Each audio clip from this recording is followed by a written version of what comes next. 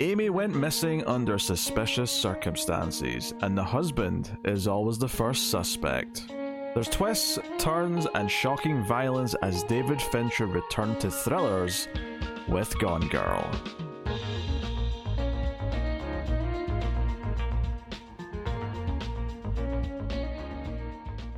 Welcome everyone to the Collector's Cut. I am Peter, and joining me as always is David.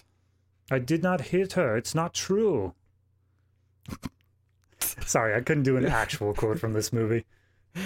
I'm just frustrated that you blue balls this with no high mark at the end. I wasn't sure, because this is very early in the review, whether I could say BS in the terms of the actual quote. All right, okay. You were being safe for the YouTube nasty bots. Okay. I'm sorry. Welcome everyone. It's a movie podcast. We are here to talk about Gone Girl. We are working through the works of David Fincher. We have done most of his films at this point. In fact, we're recording this in advance, of course, but last week we would have talked about The Killer. Hopefully that was good. But this is our penultimate episode of David Fincher, and it is Gone Girl, which came out in 2014. It's Fincher returning to that thriller genre that he is so known for, and we'll start spoiler free, of course, as we do, and we'll warn you before we go into the spoilers somewhere later on in the video. But this is what we're here for. So I assume this wasn't a first time watch for you. Correct. I think I watched this pretty much as it was coming out. Definitely not in theaters, but very soon afterwards I caught this one. I did see it in theaters. In fact, I saw it twice in theaters. Ooh. And I haven't seen it since then. But obviously, I liked it enough to see it a second time. So clearly, so I remembered this quite well because I did see it twice when it came out. But it had been a little bit of time, so it was interesting going back to it now that it is 9 years old. I was going to say, it's nearly a decade old, and I feel like this thing came out 3 years ago. I know, it feels like a new movie, but there are also little things in the movie where you go, oh no, some things like the phones they're using feel quite dated and stuff like that. It's like, oh god, I'm old. It's making me feel the passage of time is a slow descent down the drain. On you go. There's a repeated thing coming back of a robot dog, and I'm like, that feels like just so like already out of place. Yeah. It's a very minor plot point. It's not like a big thing, but like they reference it a few times, and it's like, this is definitely of an era. And I didn't really think of 2014 as being a different era, but I guess we're starting to get to that point where the early 2010s are kind of their own era now. 2016 is when the transition happened into current era. I wonder what a few big events caused that. Nothing of importance, nothing we need to go into. So, yes, we'll get into it. Obviously, the premise of this is that Ben Affleck plays a character named Nick Dunn, and his wife, played by Rosamund Pike, Amy, goes missing, and the police investigate, and it's a lot of the sort of the what is he doing in those first few days as he's talking to the police, looking for his wife, what is the evidence saying. Obviously, since he's the husband and his wife is missing, there's a lot of, eyes and fingers starting to point in his direction. And I'll leave it there, because this is a movie with a lot of big spoilers that you do have to avoid. And I remember seeing it for the first time, and when being asked by others like if they should go see it or if I recommend it or whatever, I remember really having to emphasize that it does take some big turns. Not in a bad way, but just in like, it's not exactly what you think it's going to be. It's going to do something else, and that is what it is. So we'll get into Gone Girl here. That's the basic premise. So I'll just ask David. We'll get the general thoughts out of the way, and then we'll dive into some of the details before we go to spoilers. So, David, how do you feel about Gone Girl? I like it. I think that it is a very well done movie. I am trying to dance on eggshells here to make sure I don't give away any of like endgame or even mid-game stuff of this movie. But it is... I remember when I first watched it, I was so entranced by the twists and turns that it took that was kind of the focus for me, is this mystery thriller aspect to it. But on the rewatch, I think what really got me is how much it is just a full statement on how you're perceived is everything. How, like, the optics are the truth nowadays. And it's kind of a commentation on that, of you could be 100% innocent. But if you don't have the media on your side, if the story is not going your way, it doesn't matter. And I think it's really impressive the way this movie tackles that subject. Yeah, I think on a first viewing, you are just sort of on the hinges of what the plot are. You're kind of like waiting to see what happens and the big swings that it takes and where it goes. You're just kind of along for that ride in that first viewing. I think coming back to it now, like obviously everything you just said there is absolutely true. That is a big part of the movie. I think for me, watching it now, the biggest thing that stuck out was just paying attention to the themes and what it was actually kind of poking at about relationships, male-female relationships, expectations of your partner, what the perception, just to go to a word you used there, of what that relationship is from the outside, what the perception of you to your partner is and vice versa, and when that hits some shaky ground and like how does a relationship deteriorate. That is, I remember one of the running jokes after this came out is that if your relationship with your significant other is slightly rocky, like you're not in a great place, don't watch this movie because you will break up after. Like, oh yeah, it's like a glaring big like, hey, relationships can be miserable, depressing things and can lead you down a dark path, and get out now while you can.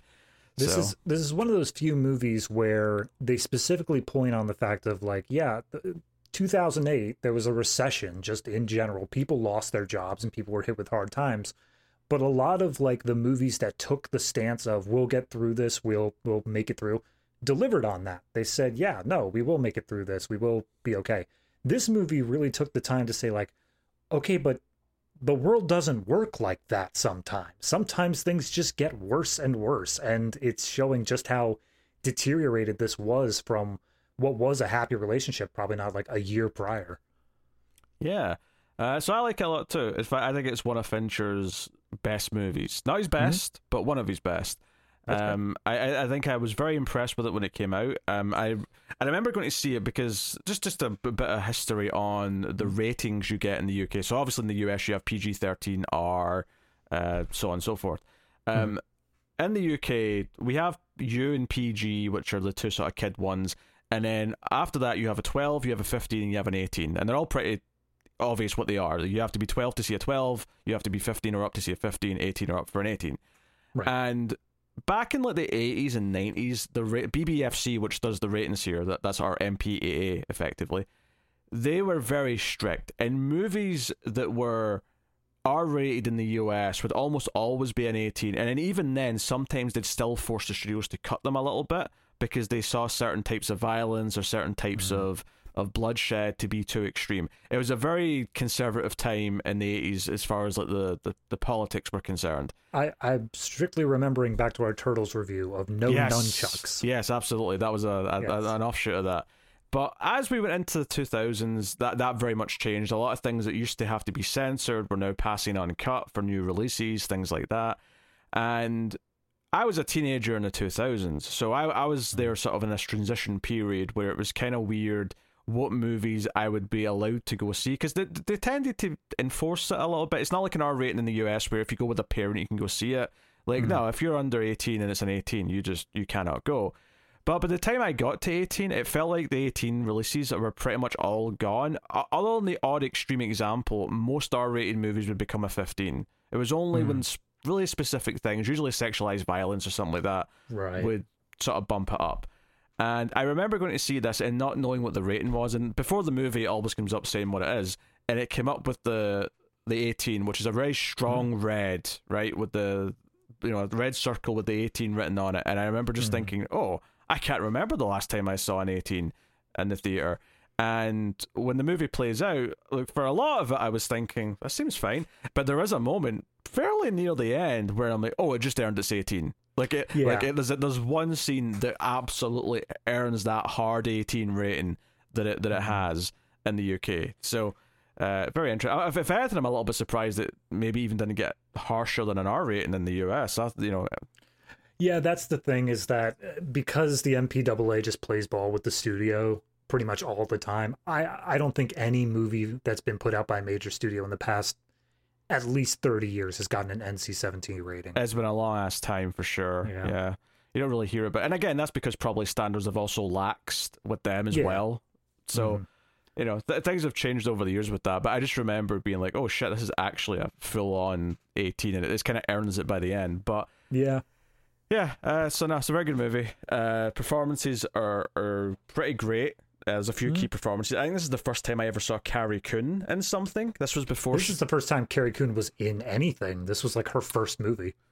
That is so weird because she's already like in what, her mid to late 30s in this. Like she's, you know, she didn't start as like a, you know, 18-year-old playing high school students. She's like, no, she did a couple TV shows and stuff like that. Right, but okay. This was the first time she was pulled up to Hollywood. That's super fascinating. But she went on to be in The Leftovers not too long after this, and I remember going, oh, it's the sister from Gone Girl. So she plays Ben Affleck's sister in this, her twin sister, in fact, who's kind of his like confidant, his like sort of close friend, and is kind of like the real person anchor to the movie. When everything else is going crazy, she seems like the normal one who's kind of keeping everything down to earth. She's, in any other movie, if this was like a girl-girl friendship instead of a girl-boy, she's the snarky best friend, the one who's just throwing out all this sass, and she's very funny because of it.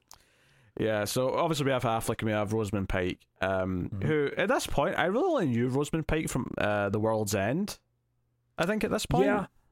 Yeah, that's fair. I was looking through her filmography. Obviously, she's popped up in a lot of places. She's been around, but I couldn't say where I first saw her. If anything, it might have been this, depending on the order I saw this and World's End in. Yeah, I'm sure she has a long career, probably done a lot of British TV and stuff, but I just never seen her before World's End. So it was kind of wild that I saw World's End and then like 2 years later she was like headlining a David Fincher movie. The only thing I'm seeing here is, and I know this wouldn't be big for you, but Die Another Day, the James Bond film. She was a Bond girl, apparently. Okay. Fair enough, I suppose. Yeah. Yep. Tyler Perry's in this as a lawyer, delivering one of the few roles that I really enjoy Tyler Perry in. Well, it's just a regular role, which I think is why. Pretty much. I don't have to see him in a fat suit or whatever the hell he wants to do this week. Yeah. Kim Dickens plays a detective, who I've definitely seen in something else. I can't even tell you what it is just now, but I think around this time she was in a couple of things. But yeah, we have a few other people popping up here. Patrick Fugit, who's like the other cop, he was in a TV show called Outcast for a while, a few years later, so I know his face from that. Neil Patrick Harris, of course, shows up as a character later on. I can't really say too much about him yet, but he's in there. And there's probably another face or two that you might recognize throughout if you're... Emily Ratajkowski. I know she's been in quite a few things here. I think it's mostly Entourage she was in. There was some other thing she was in there recently. I can't remember what it was. I'm not seeing it. But yeah, no, I recognized her name because she was in...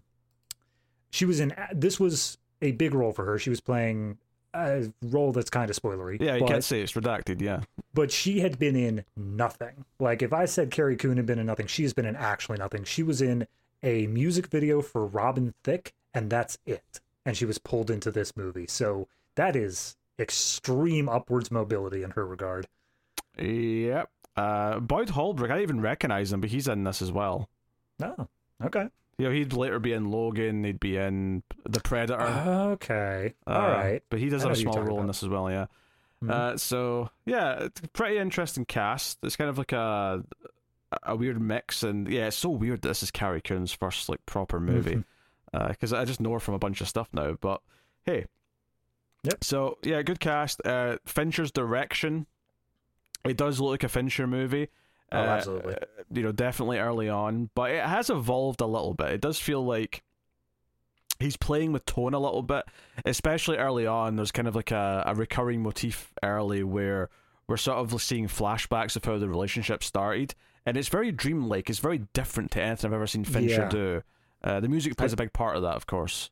Yeah, I think that's definitely very intentional, where it is, like you said, giving this sort of ethereal quality to kind of tell the audience that this is, you know, probably true. This is stuff that has happened, but it is something that's also played up as more romantic, even just in the tone of it is, just to contrast of how bad it's gotten in modern day. Yeah, it's definitely trying to give that contrast of like the start and the end of the relationship and all that stuff. Or is it the end? Mm-hmm. So Yeah, no, I mean, I think the movie is good. I'd forgotten it was 2.5 hours, but to its credit, it does actually move at quite a reasonable pace. I watched it in one sitting. I don't even think I paused it to go to the bathroom. I think it was. I paused it specifically because I started it like an hour before dinner time, so I just had to get some food. But yeah, it wasn't because I was bored with the movie or anything. Yeah, I think because it is definitely a movie of parts. There's a big thing that happens about just over an hour in that completely sort of changes things up a lot, and it feels like the end of an act and like a big and almost in like movies always have acts, of course, and you talk about acts and the structure of them. But I feel like with this movie in particular, like the play has that like act break where you could have an intermission. There is that moment where it does feel like a big huge revelation hits, and then it starts this really new side to the story. Like in the play, when they have to do the intermission, it's because they need to do a major like setting change. They need to change the backdrops and all that. And this movie has exactly that. Yeah, absolutely. So it's very thrilling. There's a lot of details. I'm sure we won't mention all of them here, but it's got lots of ideas. We should mention it's based on a book, which I've never read, but same. It struck me. I've definitely seen the works of Gillian Flynn around. I've seen Sharp Objects is another one that I think got a lot of praise when it came out, but I never read them, never really had an interest to, but it seems like the same sort of things as what was at the beginning, actually it would have been this month's bonus, wouldn't it? The Snowman, where it's that sort of like airport book thriller, like the kind of thing that you just pick up for a cheap read sort of thing. It struck me as that sort of vibe. Yeah, although if the book has everything this movie has, I would suspect that there is actually a lot of strong themes and a lot of commentary in there, which maybe elevates it above that type of caliber. Whereas, I'm not going to stick up for the Snowman. Check out the bonus episode over in patreon.com/MailFuzzTV. It's our last bonus episode because the Criterion show is going to be a Patreon exclusive starting next month. But you can check out our thoughts in the absolutely abysmal film The Snowman, starring Michael Fassbender. Hey, wasn't he just in The Killer? I wonder how he performed in that. I wonder too. I'm sure we had opinions on it last week. Yeah. So, yes. I mean, honestly, I think we have to dance around too much with this one. So I think it's probably an early spoiler blanket here where we're just going to dive in. So spoilers now for Gone Girl. You have been warned, and we're going to sort of tackle this. I think obviously, we'll probably roughly go in order, but I think it's very easy to kind of take it as the first hour as almost its own movie, and then shift over into like the second part of it, which is, there's an opening shot which you don't realize at the start is actually set after all of the story, which would be a spoiler to say that to anyone, because obviously you're like, hey, they're lying down together and he's looking at her head. But the first things he says are really horrific. He's like, sometimes I wonder if what would happen if I bashed your freaking brains in. See, he says it like that, but then he frames it in more of a metaphorical sense, where he's like, unspool your brains so I can know what you're thinking. Yes. It's like, okay, good save there, buddy, I guess. I think that's the part of the movie is that it's setting you off in this foot to suspect that Ben Affleck's character is capable of doing something bad. And then that's kind of the point of the movie, is that that's what the press and the public seem to think for a lot of it, but in reality he's very innocent of the things that he has been accused of. I think on the first watch I agree that it set me off on the foot of Ben Affleck might be guilty, but on the second rewatch, knowing where it goes, it set me more off on the path of Ben Affleck doesn't know when to shut up. He doesn't know how to present himself to the public and get the media on his side. Because that is a thing that just keeps coming back. Well, hold on. To be fair, this opening is just an inner monologue. This is not him saying it to anyone. but I'm saying like it's presenting it to us, the audience, as if we are like the media sort of thing. We are the people who are consuming this. Okay. So it's basically the morning she disappears. He goes to the bar that he owns with his sister. He hangs out with her. And things clearly aren't amazing. He's kind of avoiding going home. He mentions it's the 5th anniversary. It's their anniversary, and he is dreading it. Yeah. So that gives us a sense of where they are now. And clearly his sister doesn't like her very much. He makes a couple of little comments here or there, just little things to let you know where she stands. And of course he gets a phone call from his neighbour that his door's open and the cat's outside. So he comes home, he picks up the cat, and he goes in and to his surprise, there's the table next to the kitchen is all smashed. This glass table's all over the place. It looks like there's been some kind of a struggle, and he phones the police, and that's when Kim Dickens' character, Detective Boney, comes in and starts to look around, ask questions, notices a little smidge of blood above the stove in the kitchen, and starts looking around. And there's kind of a meta context to all this, and it's actually a good little laugh when this happens, where they go into a drawer upstairs, and it literally there's an envelope saying Clue 1, and she says, "It looks like we found our first clue," and then the camera goes down, and you see it saying Clue 1. And we've already been giving some context for this for the audience, because Ben Affleck did say to his sister, "Oh yeah, that scavenger hunt thing she does every year for anniversary. She's, I'm dreading having to do it this year because I hate doing it now." But so it's set up for us, so we understand the context. But obviously, when you look at the movie as a whole, you realize that no, she is leaving the first clue for the police as well. Right. It's just, it's a whole. It's working in layers. There's a lot going on at the same time. No, there's huge. Once we get like towards the end and it all starts wrapping up, I've got a bunch to say. But I do like how when he's talking to the sister, it began as like this wonderful little thing that sent them down memory lane on their relationship, where it's like, oh, this first clue is, like the first place that you kissed me or stuff like that. And it was stuff that he knew. But over time, the clues have gotten more and more like niche and tiny little moments. And so when he isn't able to figure them out, that's basically just free range for her to get upset at him. And he's like, great, I have to do that every year for the rest of my life. Yeah, and likewise, these clues on this scavenger hunt are not moments between them necessarily. They're more moments where he has done something that she's upset about, namely having an affair with a much younger woman, which we'll talk about. That's Emily Ratajkowski. There you go. That's her name.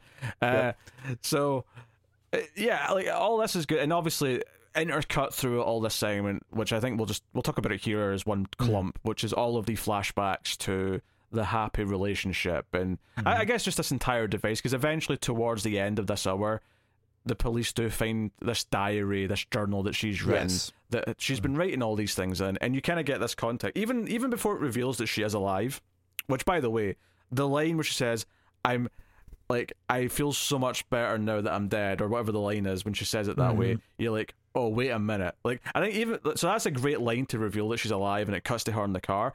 But I think even before that, see, as you're getting towards the end of these journal entries where she's talking about things, I think even on the first viewing, I started to get this feeling like something about this feels fabricated. Like, something about this feels like, oh no, this is the journal you're writing to leave as evidence for the police. And as Ben Affleck himself points out when he sees what the last page says, "I'm worried my husband will kill me," he's like, that's very convenient that that's the last line, isn't it? Yeah, I guess I'll bring it up here then. I love the fact, as I was saying before, this movie is all about optics. It's all about how things appear versus how they actually are, and how people perceive them. And a big thing that they keep coming back to is that the media, the news, is basically creating this story based off of nothing. They're just going off of, this guy looks kind of guilty, therefore here's why he's done all these horrible murderous things. And I love how the diary and this entire story that Amy tells is just that. It is a well-constructed and involved story, and it's something that's made with the purpose of being like the dramatic twist at the end sort of thing. She's constructed this so that it is basically popcorn story being told to an audience. And she is literally a writer. They're both writers. That's their profession. So exactly, like she's constructed this whole thing to be entertaining from beginning to end.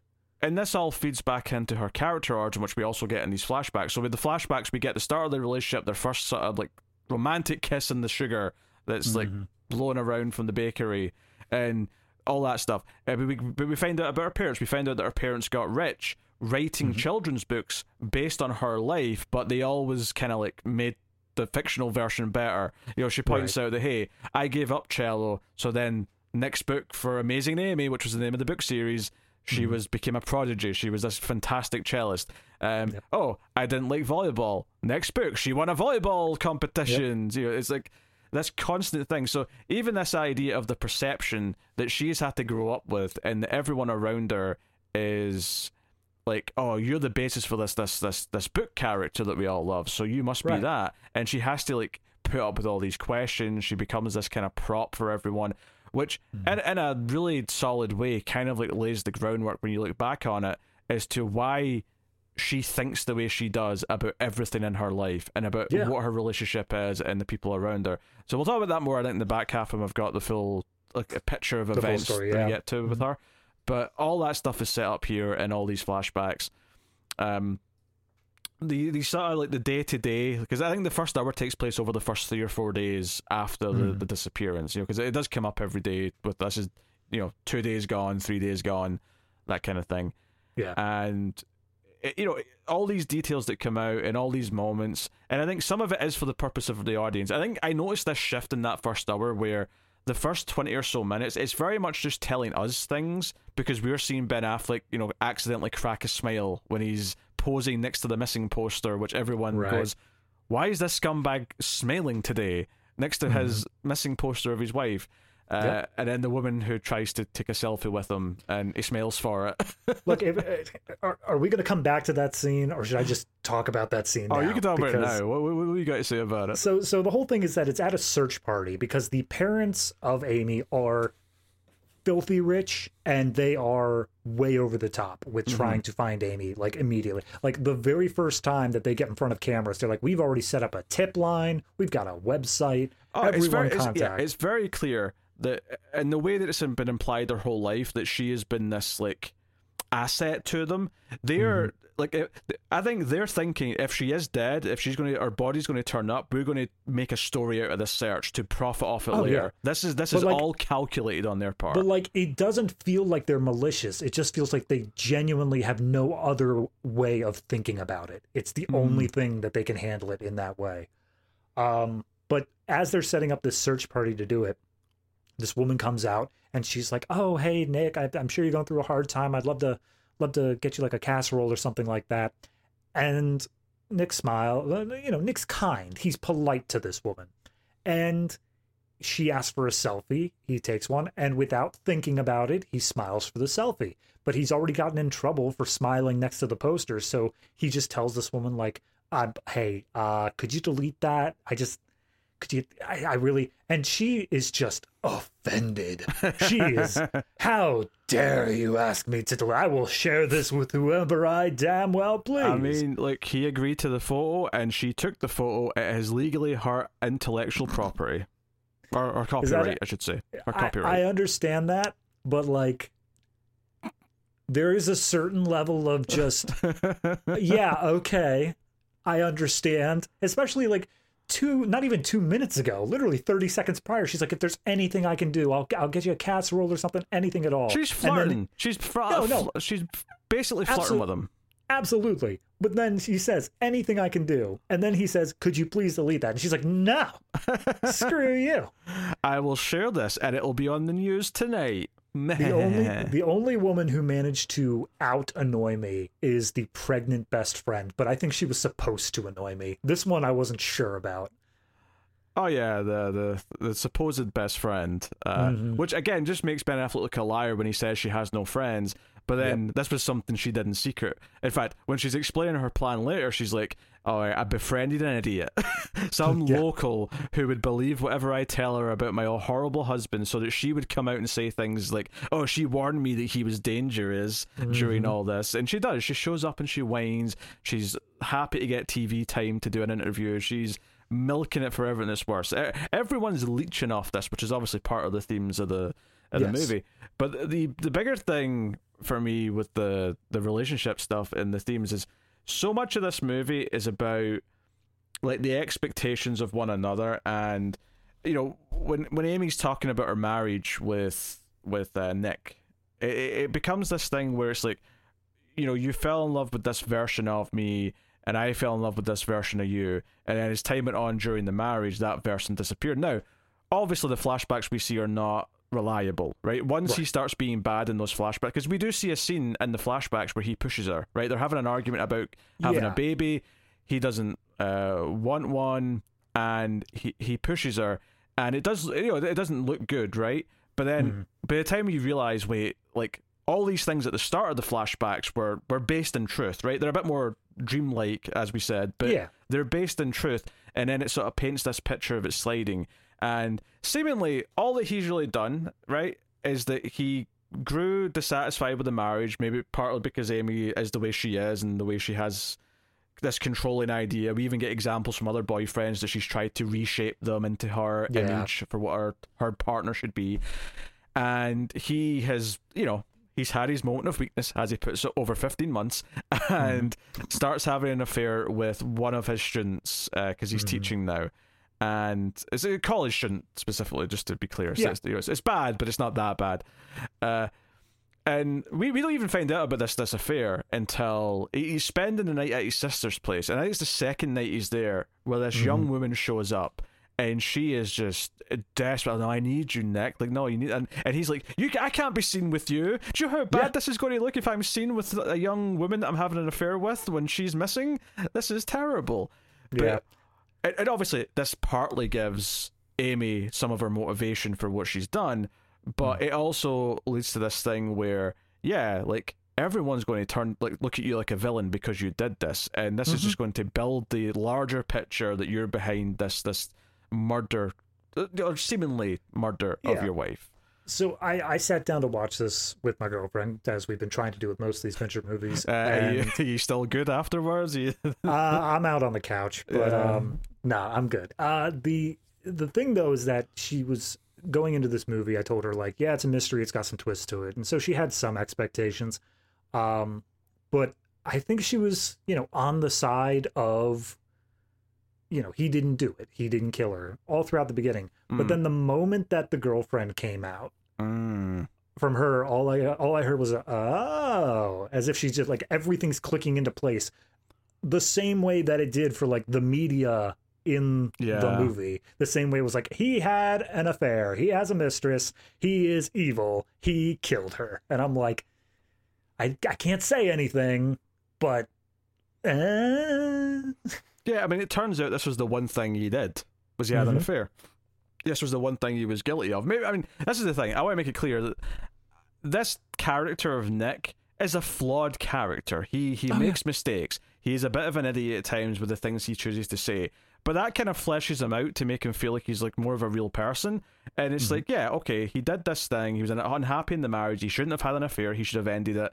And for whatever reason, he didn't. And maybe it was for selfish reasons. Maybe it's because, his wife was a bit of a cash cow because she came from a rich family. Maybe there was these other reasons, right? We know she had a prenup, and that's maybe a reason why he couldn't just, divorce her and take half her money like he might have wanted to. That being said, though, at a certain point in this movie, it does come out that the morning of the 5th anniversary, he was going to tell his wife he wanted a divorce because he just didn't want to do it again. He couldn't go another day. But which I think is interesting, because I think that actually makes us respect him more, that he was about to actually go through with it. Yeah, because it would have been like the right thing to do. Like as Tyler Perry eloquently puts it, he had a moment of weakness over 15 months. Like the best point to have done it was 15 months ago. The second best point is now. Yeah, it took him time to build up the nerve and the courage. Right, absolutely. But as he goes to say this to Amy, she's that same day has decided to lay out her plan. She's decided, hey, I'm going to do this. So she tells him, go out and think about our relationship for a while, sends him away, and then puts her plan into motion. So yeah, it's super interesting that both of them wanted to end things on the exact same day. They both were unhappy with how the relationship had turned out. Which neatly ties back into them getting the same present for their first anniversary, where they both got the same shirt for each other, whatever it was. Yep. I think that stuff's really smart, the way it's done. And I think Amy's whole thing, which is that, hey, like, all men want our sex, and they're only nice to us because they want that. And a lot of her dialogue and her narration, once she's revealed to be alive, is very crude. It's very much like, I did my part. I stayed a size 2. I blew him whenever, he needed it. I did this things. I was the cool girl. She has a whole speech on the road where she's like, oh, right. If depending on what guy you are, you might want the cool girl, or maybe you want the girl next door. But the point being is that whatever type you want is that you kind of like enforce that sort of view of what you want onto the other person. Yeah, and I don't know how big of a thing this was. I don't remember it at the time, but I did look into a bunch of basically reviews and stuff at the time that were calling out Gillian Flynn for like some misogyny to a level of saying that this kind of conversation is saying, like, it's the girl's fault. It's saying how, oh, I wanted to be the cool girl. I wanted to be the type of girl that the guy wants. And as she's saying that she's fed up with it, she's blaming the girls themselves as like she's driving down the road rather than the guys who are the ones who are pushing them into these roles. I didn't quite get that, but I can see where the argument comes from. I think for me, as I was hearing this, like, and why it never felt misogynist to me, and I get admittedly, right, we're two dudes, we're not the ones that should be definitively answering that question, but I'm just giving my feelings on it, is that it felt like, to me, part of the interesting part of Amy's character is that obviously she's a psychopath, obviously she's a sociopath, she's awful in a lot of ways, but I think a lot of her critiques are there's truth in them, right? And to me, even if she is being bitter about the other women around her and blaming them for, like, helping prop up these standards that, like, they all have to then maintain, it did feel like to me that the criticism was still valid in the sense that you could aim it back to the men's expectations. And it's not to say that, I mean, maybe Ben Affleck's character Nick was somewhat guilty of this, maybe, but then she's also kind of a hypocrite because she also does that. Like, we get a sense she was trying to do that with Nick, but when we eventually meet the guy that she accused of raping her, like 10 years ago, whenever it was, when Ben Affleck goes to meet him, and this guy tells a story about how, oh, she made me, like, she came over, I was keeping my distance because I realized she wasn't really for me. Because she's crazy. Yeah, but she came over and basically, not forced him into sex, but initiated sex and then basically said, yeah, she wants it rough. She made a point of turning it into, like, a very rough sort of experience. And she showed up drunk one night and was just really, really into it. But it was all calculated to the point where now, because she asked him to be rough, because she asked him to tie her up or to whatever it was, when she then told people the next day that she'd been raped, this then looks like he did it, and he's been on a sex offenders list now forever. And Ben Affleck's maybe the first person in this movie that's ever spoken to this man since that incident who's listening to him and believing his story, because now, because there's that great little line there where he says, well, did you do it? And the guy just looks back at him and says, well, did you do it? And he's like, fair point. All right. Can't argue with that. I do love the line at the very end of the conversation where he basically asks, like, oh, and have you, did you talk to her ever since then? And he's like, no, I haven't seen her at all. Well, that is until yesterday. I saw her on the news. And then the best line is, looks like little Amy's graduated from rape to murder. Good for her.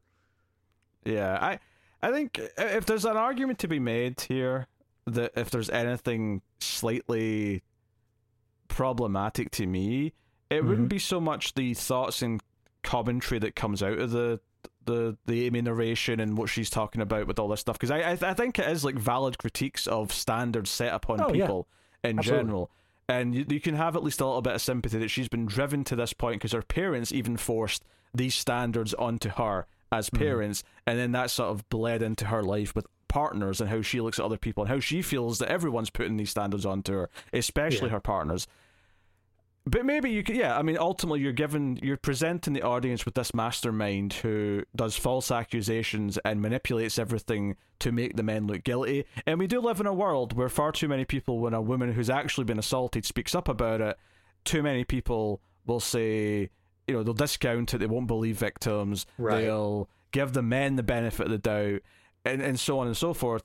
And I can understand the critique that maybe presenting a story with this woman mastermind who's evil, who's doing this, is maybe setting a bit of a bad image. I can understand that. I think in a larger scope, I would say that we really shouldn't have to care about that, in the sense that, when I hear about a real criminal on the news or whatever, I don't just watch Dark Knight and think, oh, they must be a mastermind like the Joker. He's a fictional character. Amy is a fictional character, and we can have a great twisty, turny, dark story about a fictional character.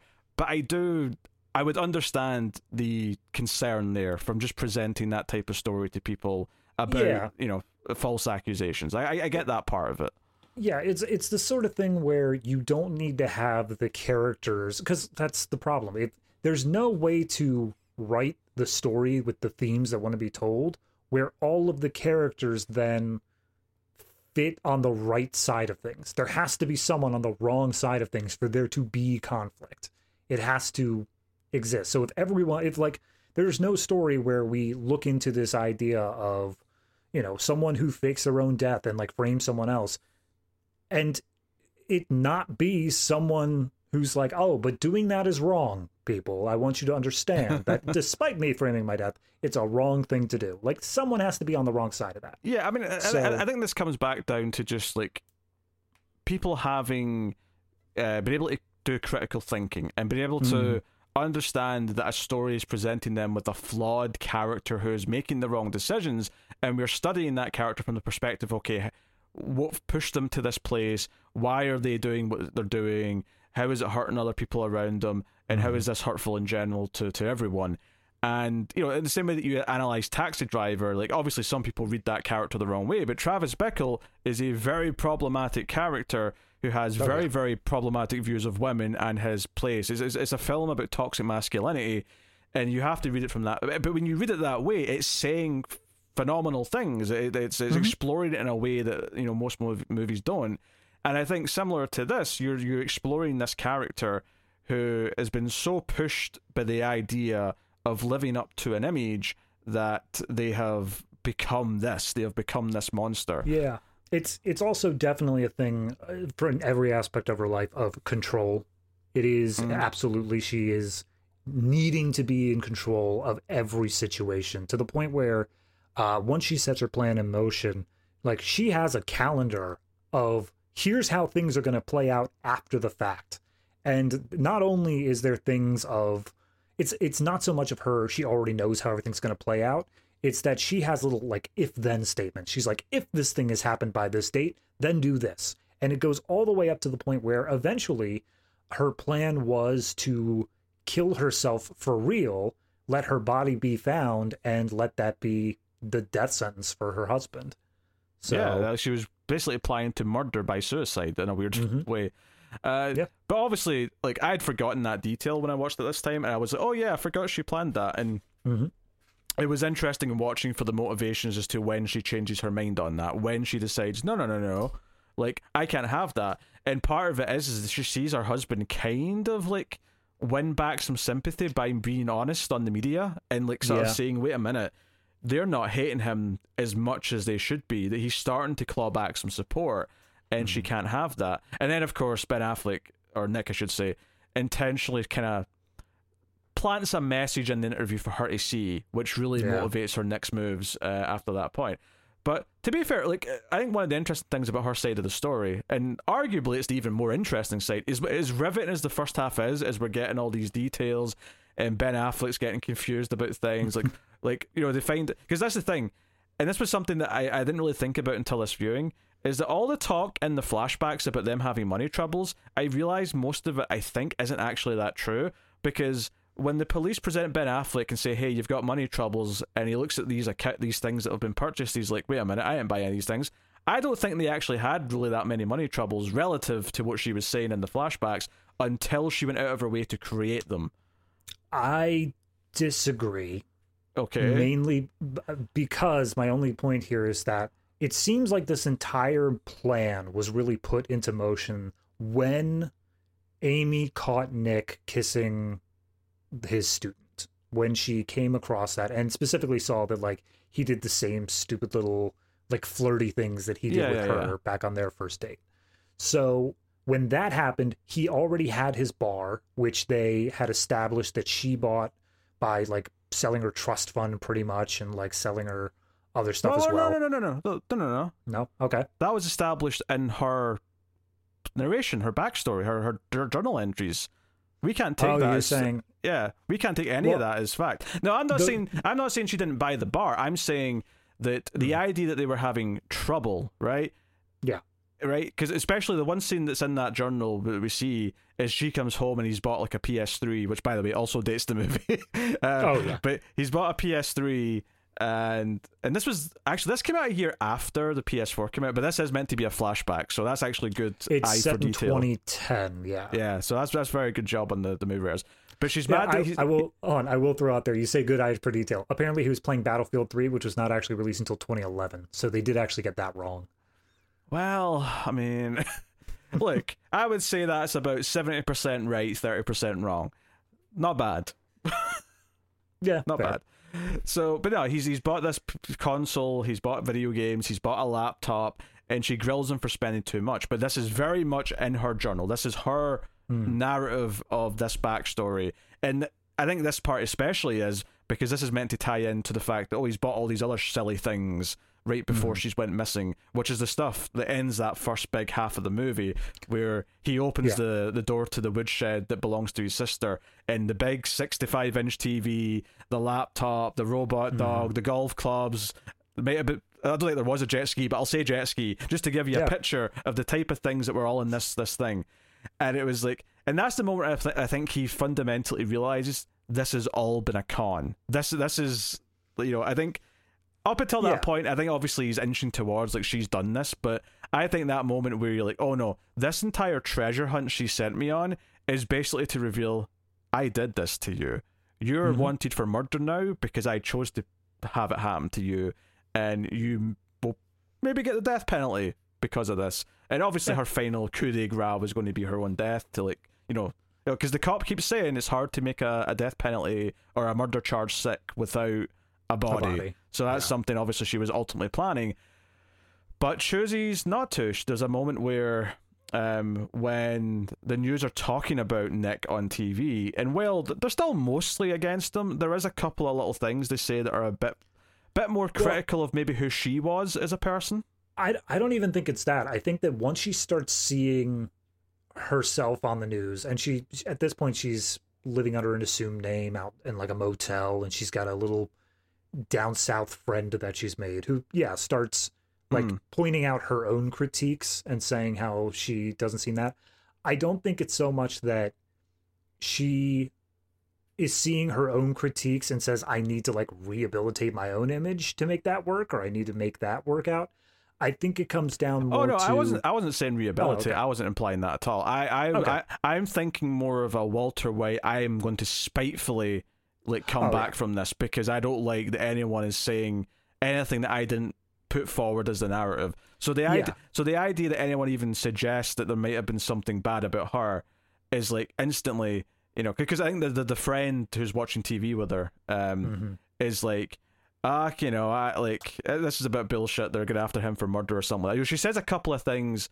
Actually, specifically, she says the wife seemed like an uptight rich bitch or something to that effect, right? Yeah. Kind of pokes at who she thinks this woman was. She's like, oh yeah, this guy is clearly evil, but she must have known that was coming, and she just decided to do it anyway.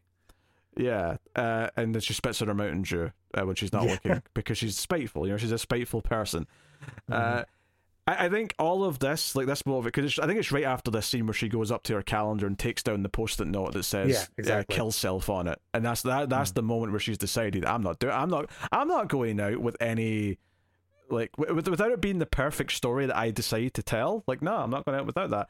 I do also wonder if that was the point where she decided that Nick didn't have to die, or if she thought he was going to die regardless. Without a body, she had done... the plan had gone off so perfectly that it doesn't even matter if they find a body. He'll probably still get the death sentence. I don't think she decided anything yet. I think there's a stage of these decisions that she goes through.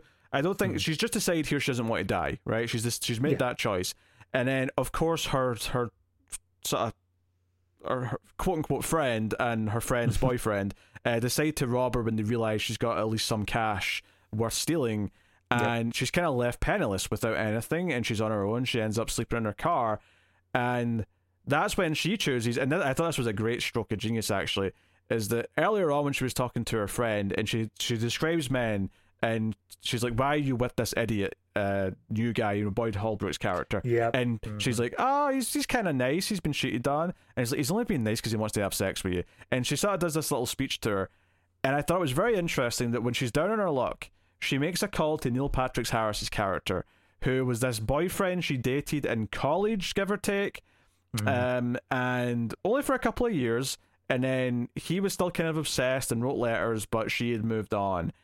And I just thought it was very interesting to me that as soon as he shows up and he's been very nice to her and she's exploiting that of him, the entire time I was thinking, yeah, he's doing this because he wants to have sex with you. And even just the idea of the image building, as soon as he gets her back to this like big fancy lake house that he's got, that he sort of hides her on, because he doesn't go to the press or anything like that, he keeps her secret. Yeah. He brings in bags of clothes and makeup and stuff, because she's dyed her hair to like sort of be in a disguise and stuff. She's been eating junk food, and he comes in with all this stuff, and he's like, look, when you feel like you're yourself again, when you feel like Amy again, that's when you'll be at your best, and then we can be happy. And like, all she can hear, and all I could hear now, because she set this up for me, is that he wants her to like the Amy he remembers. He wants the Amy of his dreams. He wants the Amy that he's idolized and fetishized and whatever else you want to call it. Yeah. He wants that, and he's effectively pushing all these things at her. This is how you do it, so go and make yourself pretty Amy for me. Well, see, that's the line right there, is I think that this does a great job of, at this point in the movie, she doesn't want to get back with Nick. There's nothing, like, she's entirely still decided, I'm going to stay on the run. My plan went astray because I lost all my money, and I need someone to basically fund my life now. And she calls up this guy, because like you were saying, he was obsessed with her. And I think from her perspective, it's someone that she's able to control. And that's, of course, what she wants. She feels that she's going to be able to tell this guy, like, oh, I want to do this today. And he'll just roll over and be like, of course, anything for you. But what we discover is that because it's his house and because she, came back in a very fragile state, he's actually able to be the one in control of this situation. And he does. He takes full advantage of that. Yeah, if anything, he's enjoying being the protector. I'm here for you in your time of need. And he pushes her down and like tells her, this is the way you need to look. This is the way you need to dress. This is the way you need to everything. And it's like you said, to get back to Amy, he remembers. But I think that it's very well done at that point, because it's leaving Amy then with the choice later on when Nick does make his masked apology on live news, is Nick was someone who didn't push her at all. He was just relaxed. He was content with the relationship in a general sense. Obviously, he was upset with her actions, but like, he wasn't trying to improve himself or her. Whereas Neil Patrick Harris's character is the exact opposite. He is the one who is pushing her to get better, but it's robbing her of the control that she feels she needs anyway. So she has to make that choice now of, do I stay with this, or do I go back and try to make the Nick thing work still? I don't think I agree with a lot of that. That's fair. I definitely think that the control aspect's there. I definitely think that her needing that level of control is a requirement for her. I think that it's only once Nick makes his apology that she realizes, like, okay, I might still be able to make that work. I could still get that, like, to the way I want it to be, but I'm stuck here with Neil Patrick Harris now, so I need to figure out how I'm going to handle that. All right, so I've got a very different read on all of this then, based on what you just said. Because I feel like, to me, that she doesn't like that he's taking control. I agree with that, but I don't really think he's ever truly in control. She's just a ticking time bomb to when she is going to take control back in some way. But to me, it's this 1-2 punch of, this is a guy who's going to do whatever she wants, basically. Yes, he's kind of taking control right now, but like, I have no doubt she can wrestle that back. When Nick comes on TV, right, and it's the interview that he's done where he makes his apology, and he puts in a couple of key things, like he wears a tie that Amy bought, he wears a watch that she bought, he does the chin thing kind of slyly, because he does that thing where he's like, I was gonna say, should we explain the chin thing? Yeah, basically just to say that, because in one of the flashbacks she says there's something about his face that's not genuine, maybe it's his chin, so then he repeats what he said, but he covers his chin with a couple of fingers. And the idea being is when he does that, he's showing that he's being completely and utterly honest. And he sort of does this on TV. And I don't think it's that she sees herself... How do I phrase this? I don't think she necessarily finds Ben Affleck's character appealing in a romantic sense after this. I don't think it's about feelings or it's about anything like that. I think when Ben Affleck is on the TV and he says what he does, I think she sees a new ending to the story. One that builds a new narrative that she can be with. But I also think that in some way, and this is kind of where I was disagreeing with what you were saying before, is that I think the fact that Ben Affleck has seemingly grown some kind of a spine by saying all this on TV and not only apologizing for what he did, however genuine or ungenuine that might have been, but kind of putting it out there as a message directly to her. Because he even says that in an earlier scene when they're talking about the interview. He says, Tyler Perry's like, you'll reach millions of people, and he's like, I just need to reach one. And it's the idea that he knows she'll be watching, and if she sees the signs, like, it might provoke her in some way to come out of hiding and whatever what that might result in. I'm sure he doesn't know what that will result in, but that's what he's in some way trying to do. And in this scene, when he says all this and she's like leaning forward and she's like getting really into it, which by the way is making Neil Patrick Harris very jealous. He doesn't the way she's leaning forward and she's so entranced by this, and he's like trying to clutch onto the idea that he's the protector, that he's the new boyfriend, that he's going to be all these things. I think when she's watching this news, this is when she makes a decision that she's going to go back. It's when she makes the decision that Nick is definitely not going to die, because she's going to give the story a happy ending and keep Nick in line as this image that she wants to create for them going forward. I think there's a level of like respect, because not even so much that he's earned her respect in a sort of personal sense, but that he's earned his place in this story that she's going to be comfortable building, that she wants to then be the public perception of who she is, to go back to perception that you were saying before. Yeah. I think that's where this decision comes from here. And, right after this, that's is where we start going down the sequence of events where she plants all the seeds. She knows where the cameras are, so she looks bloody and distressed in front of one of the cameras, and it's just this performance. She, gets Neil Patrick Harris into the bedroom that night, says she wants to have sex, and we already know, or at least we've already heard, someone accuse her of tricking someone into a sexual encounter with then later using that against them. And we've, even in this sequence, she did a thing where like she kissed him very roughly as he headed out the door. Yes. And then used the footage from the security cameras to like make it look like she was just beaten and raped by him before he left. Yeah, it looks like he was a little bit roughed up, as if he was in a struggle, and then she's up against the window bleeding. And all it is wine. She dips her nightie in some wine, and it looks like she's bleeding at the groin. So it looks bad, but it's all very calculated. So, yeah, to me, that's the big thing. I think she's like with this guy that she's exploiting, who has been longing for her for years. I think the mere fact that Ben Affleck has grown a spine and doesn't want to like crawl after her, but is calling her out, and because he's changed his perception in the media, now she sees this future where, it's going to have a happy ending where I come back after being abducted, and he's made the public love him, so they'll love me too, and it'll be this happy ever after public image. I think, to me, that's what a lot of this was, and that leads us to talking about the actual sex scene with Neil Patrick Harris, because this is the scene. I mean, the movie, I'm not saying it was a kid's movie before this, but this is the scene where you remember, because it's probably one of the most brutal throat slash scenes I think I've seen in a movie. And I think part of the reason why it's so effective is that despite everything she's done at this point, despite all of the trickery and scheming and how like cold and calculated she is, she's not actually killed anyone yet. We before this scene, you don't necessarily know she's capable of that. Yeah.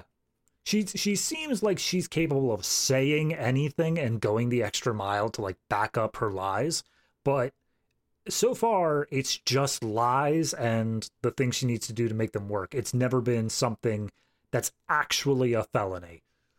Yeah. So she just lets his throw it just right as he finishes. He literally yells, "I'm coming," because she needs the semen. The semen's important for the proof. But as soon as he's done, she just slits his throat and she gets covered in blood, which again is for the image, right? It's for. Can I?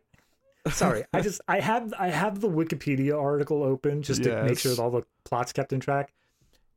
As the plot goes through, for some reason, the words "slits his throat" is a blue link, and I don't want to know what that links to. Yeah, don't click on that. That could just be bad stuff. That. Apparently it's just murder. Okay. It's the article for murder.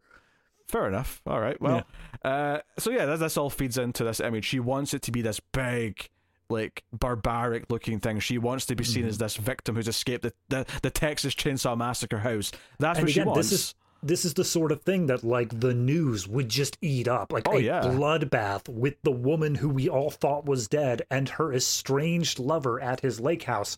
this was made for a Hallmark movie. Yeah, and this all goes back to stuff that Ben Affleck was saying in the first half of the movie, is he's sick of everyone analysing him and trying to read him and try to figure out if he's this bad guy or not. In fact, one of the things that gives the first half a lot of heart is that his sister's very much by his side, but as that first hour progresses, and she finds out that he's been having an affair, she's mad about that. You've not told me about this, and do you have any idea how bad this looks?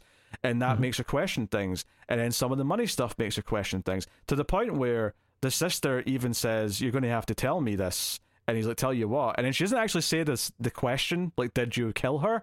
But that's kind of what she needs to hear, if he did it or not. And he gets upset at that, because he's like, how could you dare even, want me to ask me that? See, but I kind of like that, but like we were saying, the whole thing is I wasn't saying it as a complaint. Oh, no. But I'm saying that I specifically do like it. Because the whole movie is structured around this idea of, like, the media is able to take these things and change them. And even the cops, you have the detective, what's her name? Boney. Yeah, Boney. She is withholding judgment. She's kind of trying to stay outside of the media stuff, but she knows it's going on. Meanwhile, her partner is all in on the news cycle. And, like, after day one of the news going in on him, he's just like, yeah, of course this guy did it. I saw it on the news. Yeah, she is being very fair. Like, as she even, the line of dialogue she has is, I'm conducting an investigation, not a witch hunt. And she's looking for everything. And by the end of that first hour, she's kind of like, okay, we're on board with this. Okay, we have to arrest him. Like, it's time. Yeah. But I think the whole thing with his sister, though, is that because their relationship feels genuine and she's the one that's there for him, when she starts to doubt him, it hurts as the audience, I think, and that's really good writing. And then when the treasure hunt ends and all this stuff's in her woodshed, it's like all of a sudden she's like, wait a minute, she did all this. And now she instantly knows and believes. And I think the other end of that is at the very end of the movie when Tyler Perry's at the airport and they're having a conversation. Boney's there, the detective's there as well, and all four of these characters, so Ben Affleck, his sister, the lawyer, and the detective at one point was trying to, like, arrest him and put him away, are all sitting there like, yeah, she did this. We all know she did this. We all know she's done all these awful things, but there's nothing we can do about it. You know what the detective specifically reminded me of here? Yes. Is those, like, TV shows that are so paranoid about, like, getting spoilers leaked and stuff like that they will actually go in and, like, change the ending or change a plot point if it gets leaked too early on. Like, she struck me as the kind of person who's watching that happen, because obviously the initial plan was perfectly thought out. It would have ended with Ben Affleck being sent into the chair and Amy being dead by suicide. But then she adapted. Then she made a change halfway through, and she had to, like, readjust the plot to get it to the point where she needed to be. So the detective at the end of it all sitting there like, but wait, what about this one plot point here regarding the murder weapon? And she's like, I don't know what you're talking about. Let's just forget about that, because it's not. I was bathing in blood. Can't you feel sympathy for me? But in that scene though, where it's all these FBI agents and it's her, Boney, asking questions, like, she's the only one pointing out flaws in the story and trying to ask questions. Right. Whereas all the men in the room just see her as a victim and are just like, no, leave it alone, Boney. That's just, but even that plays upon this idea of manipulating people based on perception. And certainly if we're talking about sexes here and, like, how different genders bounce off of each other, this again, if we go back to the other scene where the girlfriend character goes on the news and sort of says, yes, he was having an affair with me, I love that we see Rosamund Pike's character Amy's reaction to that scene, because she's looking at it going, wait, why is she dressed like she's like a religious babysitter? She's a little, she says she's got big come on me tits, which we did see. With the one scene with Ben Affleck is that, she's quick to whip off that top, and that's, he's nuzzling right in there, he's going for it. Like, it's this idea of that even her in this moment, she's trying to change her perception, to the public, and that's what all this movie is doing. But even then, continuing with both perception and the sexism aspect, the whole reason that he's able to shut up Boney at the end, when she's, like, posing these questions, is that she, like, really presses how she was raped and, like, gets really graphic with it, to the point where all of the male FBI agents are like, they're like, this, you don't have to say anymore. We get you. You're all good. And she's just playing on that sort of expectation there. If anything, all that really does is say that there's a reason why a woman like Bonnie should be the one pressing the questions, because and why there should maybe be more of an even split and and cops and law enforcement, because the sheer idea that a policeman, detective or whatever, won't press because they think it's an uncomfortable topic that they shouldn't be talking to a woman about is exactly why a woman police officer should be the one there answering the difficult questions, because they'll do the questions they know they need to ask. And that scene is very, it's like only like a 2-minute scene right near the end of the movie where they're asking her all these questions when she's still sitting in the hospital. And Bonnie, in that scene, I think when she gets into that scene, I mean, she probably doesn't necessarily still believe Ben Affleck did anything, but because obviously the wife's turned up alive. But I think when she gets into that scene, I don't think she's necessarily thinking the wife is guilty of everything. But by the end of that scene, I think she's like, I think the cogs in the head are moving, and she's like, this woman has committed lots of crime. Like you said, she arrested Ben Affleck's character basically at the end of the first hour there. She had to take him in. And then once she comes back, once she shows back up alive, as I was saying before, it's like someone watching a TV show that had to change halfway through. It's her saying like, well, that doesn't make any sense with what we were previously shown. So despite the fact that Ben Affleck's been totally cleared, now she's like, how could this possibly have ended up in this situation? There's no way we could have ended up here, where it was so obviously set up that she was killed in everything we've seen so far. Yeah, and all of a sudden there's this villain who abducted her and took her to this place, and like you say, she just lays on how thick and dark all this stuff is, just so that they'll stop asking questions, and hopefully the security camera footage and stuff like that will just back up what she said enough that they'll just call it a day there. The perpetrator's already dead. And of course, at this point in the movie, Ben Affleck's scared to be in the house with her because she slit a man's throat. Which, I gotta say, that is the best parallel in this movie, is that once her diary starts getting towards the more made-up stuff, things that didn't actually happen. For instance, she writes that she wanted to go buy a gun in order to defend herself. Yeah. And instead, it looks like she just bought a gun for the sake of enforcing her own story. There's all these sequences where she tried to buy a gun, she didn't actually get one. Right, tried to, she did not. But there are all these sequences where it shows her like laying in bed, like covers up to her eyes. She's watching the door, like it's all these visual cues of she is terrified. She is not okay with being in this house with her husband anymore. Fast forward to the end of the movie, and he is doing all of the things that she was doing prior. He locks he's locking the door. He locks himself in a room with the cat, and he's like, protect the cat. I don't want to be alone with her. He's just sitting there staring at the door, like afraid to go to sleep at night, because he knows that she killed this guy. She is fully capable of murder now. And that's like, he has to just stay here and live with it because of the optics, because she straight up said, very first day that she was back, he said, I'm still going to divorce you. This doesn't change anything. I'm still leaving you. Yeah. And she says, you can't. Like, if you do, I will make sure that every moment of your life from now on is a living hell based off how other people will treat you, because the optics are on my side right now. And so he's forced to basically just stick around. He's forced to do this interview with her because it's basically the awful Fox News person who's been like smearing him the whole movie. She shows up to the house for this interview, and like, because he goes to his sister, he goes to wherever, he talks to them, but ultimately he's still been forced to do this, and this is where like he's like, we're still done after this. I'm still going, because he's still determined to just leave. Yeah. And this is where she whips out the pregnancy test and says, I'm pregnant. And she's like, wait, we've not done anything. Like, how could you? And then it turns out that he had an embryo frozen. They did some of this earlier in the movie when they were thinking about having kids at one point. And she sort of basically, it was her that kind of implied that no, we're not actually going to do it. But it seemingly did actually like save the embryo, got the clinic to save the embryo or whatever. And she's basically got herself impregnated without his consent, without his knowledge, and is like, okay, now I'm pregnant, you can't leave, or you're leaving your child with me. And it's established throughout this entire movie that he has deep-seated father issues Yes. regarding like abandonment and stuff like that. So he is like, shit, I'm locked in. And I love how, as they go down to do this interview, it cuts to a scene that obviously happens later with him and his sister, where his sister is crying because he's now going to have to be at least playing the husband for another 18 years. Mm-hmm. Because now he has to be there for the kid. And she's like, no, you're choosing to be with her. You want to be with her. It's like, I don't, but like, I can't leave the kid.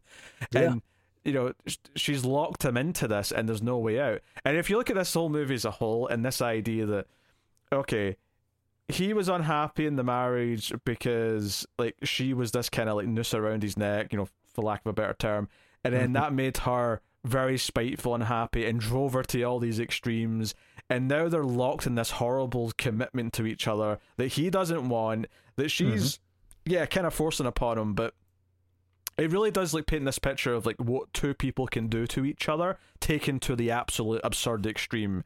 And it's that kind of thing where towards the end of the movie, when she does this whole pregnancy thing, and he for the first time gets physical and pushes her against the wall and drops a C-bomb on her, she retaliates with, well, it's this C-bomb that you fell in love with, it's this C-bomb that you married, you have to make do with it. Like, you made these mistakes.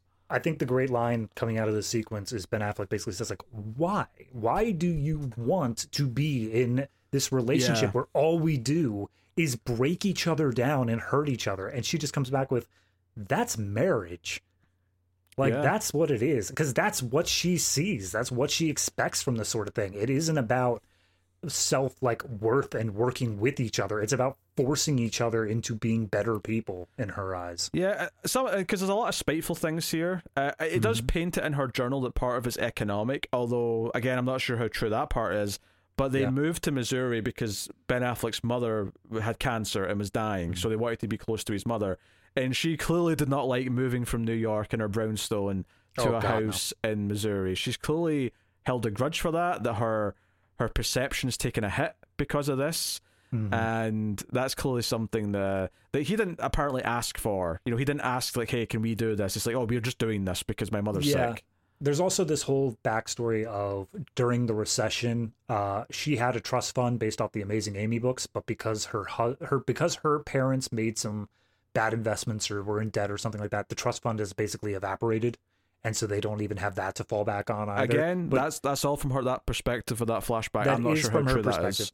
I am willing to take that because it seems to me like the defining line is the before and after of her seeing the new girlfriend. That seems to be the line where she just started lying after that. Well, no, you're misunderstanding something here. She wrote all of this after that. No, I understand, but she said that because there was a point where the detective handed over the diary and said, "Is this true?" And he says, "Yes." "Is this true?" "Yes." And it was only after a certain point that she started saying no. And I think that the point where the lies in the diary started were at the point where she saw the new girlfriend. I don't think so. I don't think so, because one, they don't give enough examples when she's showing pages of the diary. She only gives like 5 examples, so I don't think that's a foolproof way to examine it. And 2, I think for her story to make sense, I think showing signs of unhappiness before that discovery makes sense in the narrative. So I think just from looking at it from that perspective, it makes sense to me that she's... Because definitely the fight where he's been buying all these things that he never actually did, that happened before she found the girl, the affair. That was definitely before that, and I definitely think that was a lie. That's fair. Yeah. So I mean, I'm not sure if it's a complete lie. I think that there were some exaggerated aspects to it, but I do think that there's a nugget of truth in there. Maybe a nugget, but the way it's presented in the scene that she is written for us, right, to the audience, is that he is just this asshole who's buying multiple expensive electronics when they've got no money. That just does feel like, no, she's writing them out to be a villain in this scene. Like, there's unquestionably, he is the bad guy here. Well, I mean, you say that, but at the same point, like, I feel like the way that scene is portrayed, you say villain, bad guy, but I think it's much more sympathetic in a way, because he sits up and he's snapping at her and stuff like that, but then he comes back down and is just like, you're right, I'm sorry, I'm unemployed for the first time like ever in my life. I don't know how I'm supposed to be handling myself. I think that it's more so a emotional breaking point more than villainy. I think that is probably the seed of truth that's in the scene. is there's that part that's more sympathetic. But I think she's a very unreliable narrator. And I don't, absolutely. and even the early stuff even if the details of that early stuff is mostly accurate, we've already said that there's a dreamlike quality to the tone of them that is very manipulative. And I take that, obviously that's direction, that's the movie, but I see that as the movie presenting the tone that she's trying to put across in her writing to whoever's reading it, to tell her story. And I think that I think that's part of what makes this movie such a fun dance with the audience, is that the whole movie is about her telling this story as we're seeing the plan's early days play out, like, to him, right? Like, oh, the body's missing. Everyone's sort of looking at him as like he's a suspect. They're doing this vigil. They're doing all these different things. The annoying neighbor best friend shouts out she was pregnant, and she wasn't. It turned out she just stole that woman's piss to get on her medical record that she was pregnant. I do love this movie in that at the very, they spend the entire first hour setting up this mystery, and you have no idea how they managed to do certain things. But then as soon as we hit that transition, he does not waste any time of explaining exactly how all of the stuff that we've seen up to this point was done. Like, he fully lays it out, and he's like, here's how it all happened. You're totally up to date here. Everything after this point is new stuff. These are new developments. Yeah, basically, it answers how everything happened in the first half, at least most of it, very quickly, because at that point, then, the movie's about how does she get caught, or how does she come back into the picture? Now it's more about where it goes from here. Because even all the other characters who were, confused by what was happening in the first half of the movie, even them at this point, even though they don't know where she is, like Ben Affleck, his sister, they all fundamentally know and believe that she's out there and that she pulled this shit, that she did this to him. And not the public, but they do. So even them, they're along with the audience in their state of mind where, okay, now we just know that this is all bullshit, but how do we prove it? And that's kind of like part of the hook, is that you're like, okay, can they prove it? Can they trick her into like showing up? Can they trick her into making a mistake? And in a way, kind of, like, she kind of goes out of her way to make this friend that ends up being dangerous, that kind of ruins her whole... Like, I think part of it is part of the, like, analyzing her story in this is the idea that she tries to make it on her own for the first time in her life. She had the parents with the trust fund and all the money. She had the husband, and she tried to be on her own, and it ended quite quickly with her being robbed. And it's like almost a just this humiliating kind of like, oh wait, I can't maybe do this on my own the way that I thought I did.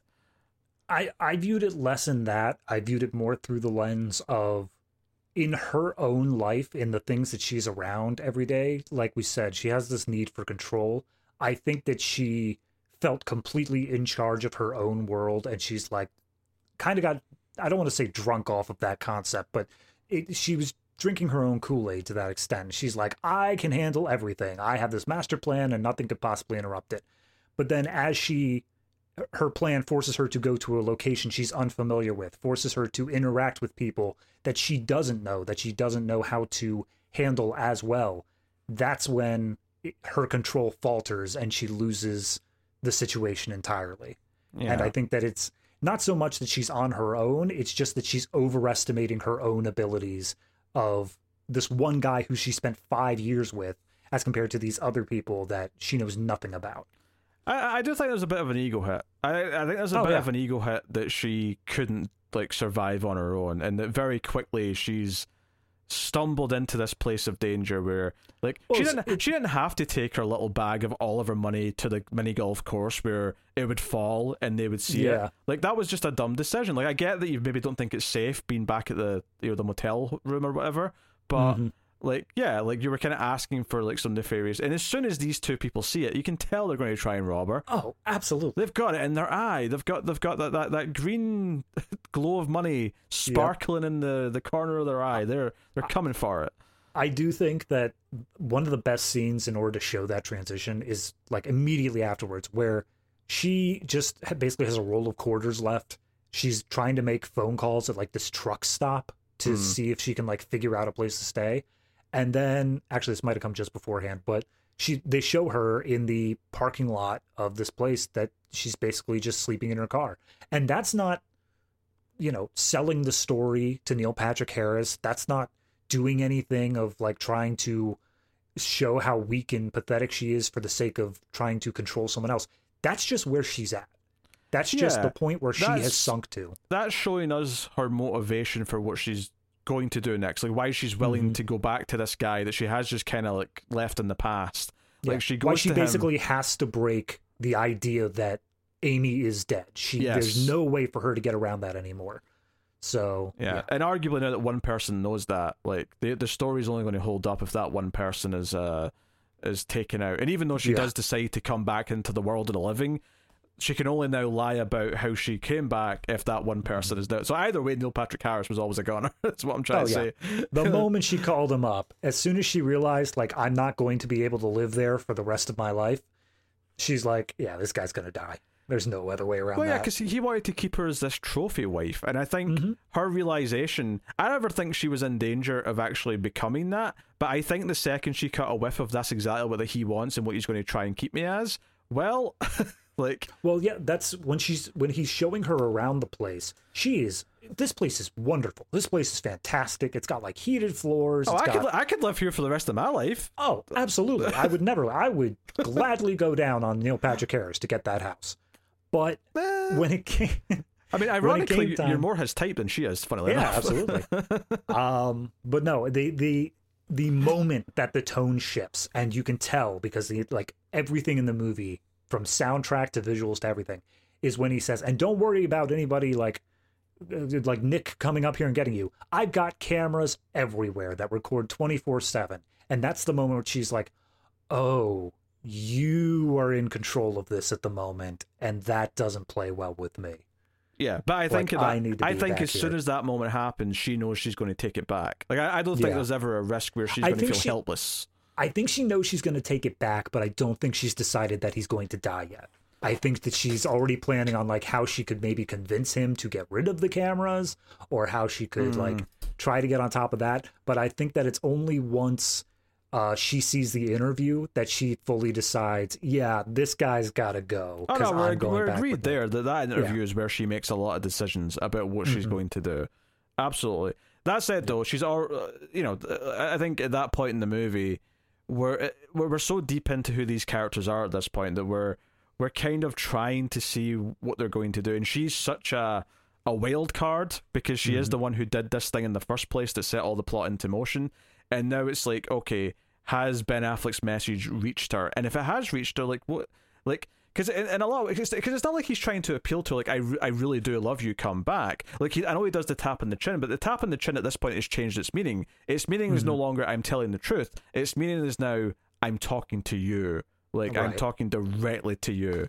Well, that's as soon as she does come back, she's still covered in Neil Patrick Harris's blood. They get inside the house, and he straight up says, like, you know, I was lying on TV, right? Like, clearly I don't want you back. It was just to get you to come out. Even before that, the first thing he says to her, they're still outside in front of the press, and he just whispers in her ear, you effing bitch. Yep. I gotta say, I'm really surprised that they did not get caught out just in the few things that we saw, because like there's one point where they're smiling at each other and there's all these press around, and she's like, kiss me on the cheek, and he just like leans behind her and fakes a kiss. And I get it from the angle that the cameras were at, it would look like he still kissed her on the cheek, but it seems like the most bare bones thing he was still unwilling to do, and that would easily get him caught out in some later interview at some point. So in a lot of ways, this movie is very much like the yin to the yang, if you will, of Seven. And that Seven is about a happy marriage that is destroyed. I won't get into too much detail, but this movie is a marriage that has been kept together to completely destroy the person that's in it and trap him. It's like the total opposite. That's like this movie. It's kind of darkly funny at points. You know, we've joked about him calling her a bitch or whatever, and these little moments are good. The sister's quite funny at times, but this has actually got a really depressing ending. This is not a happy ending at all. Like, you're satisfied as an audience because like she has kind of like came out of it, but the villain this movie wins. Like, she gets something she wants at the end.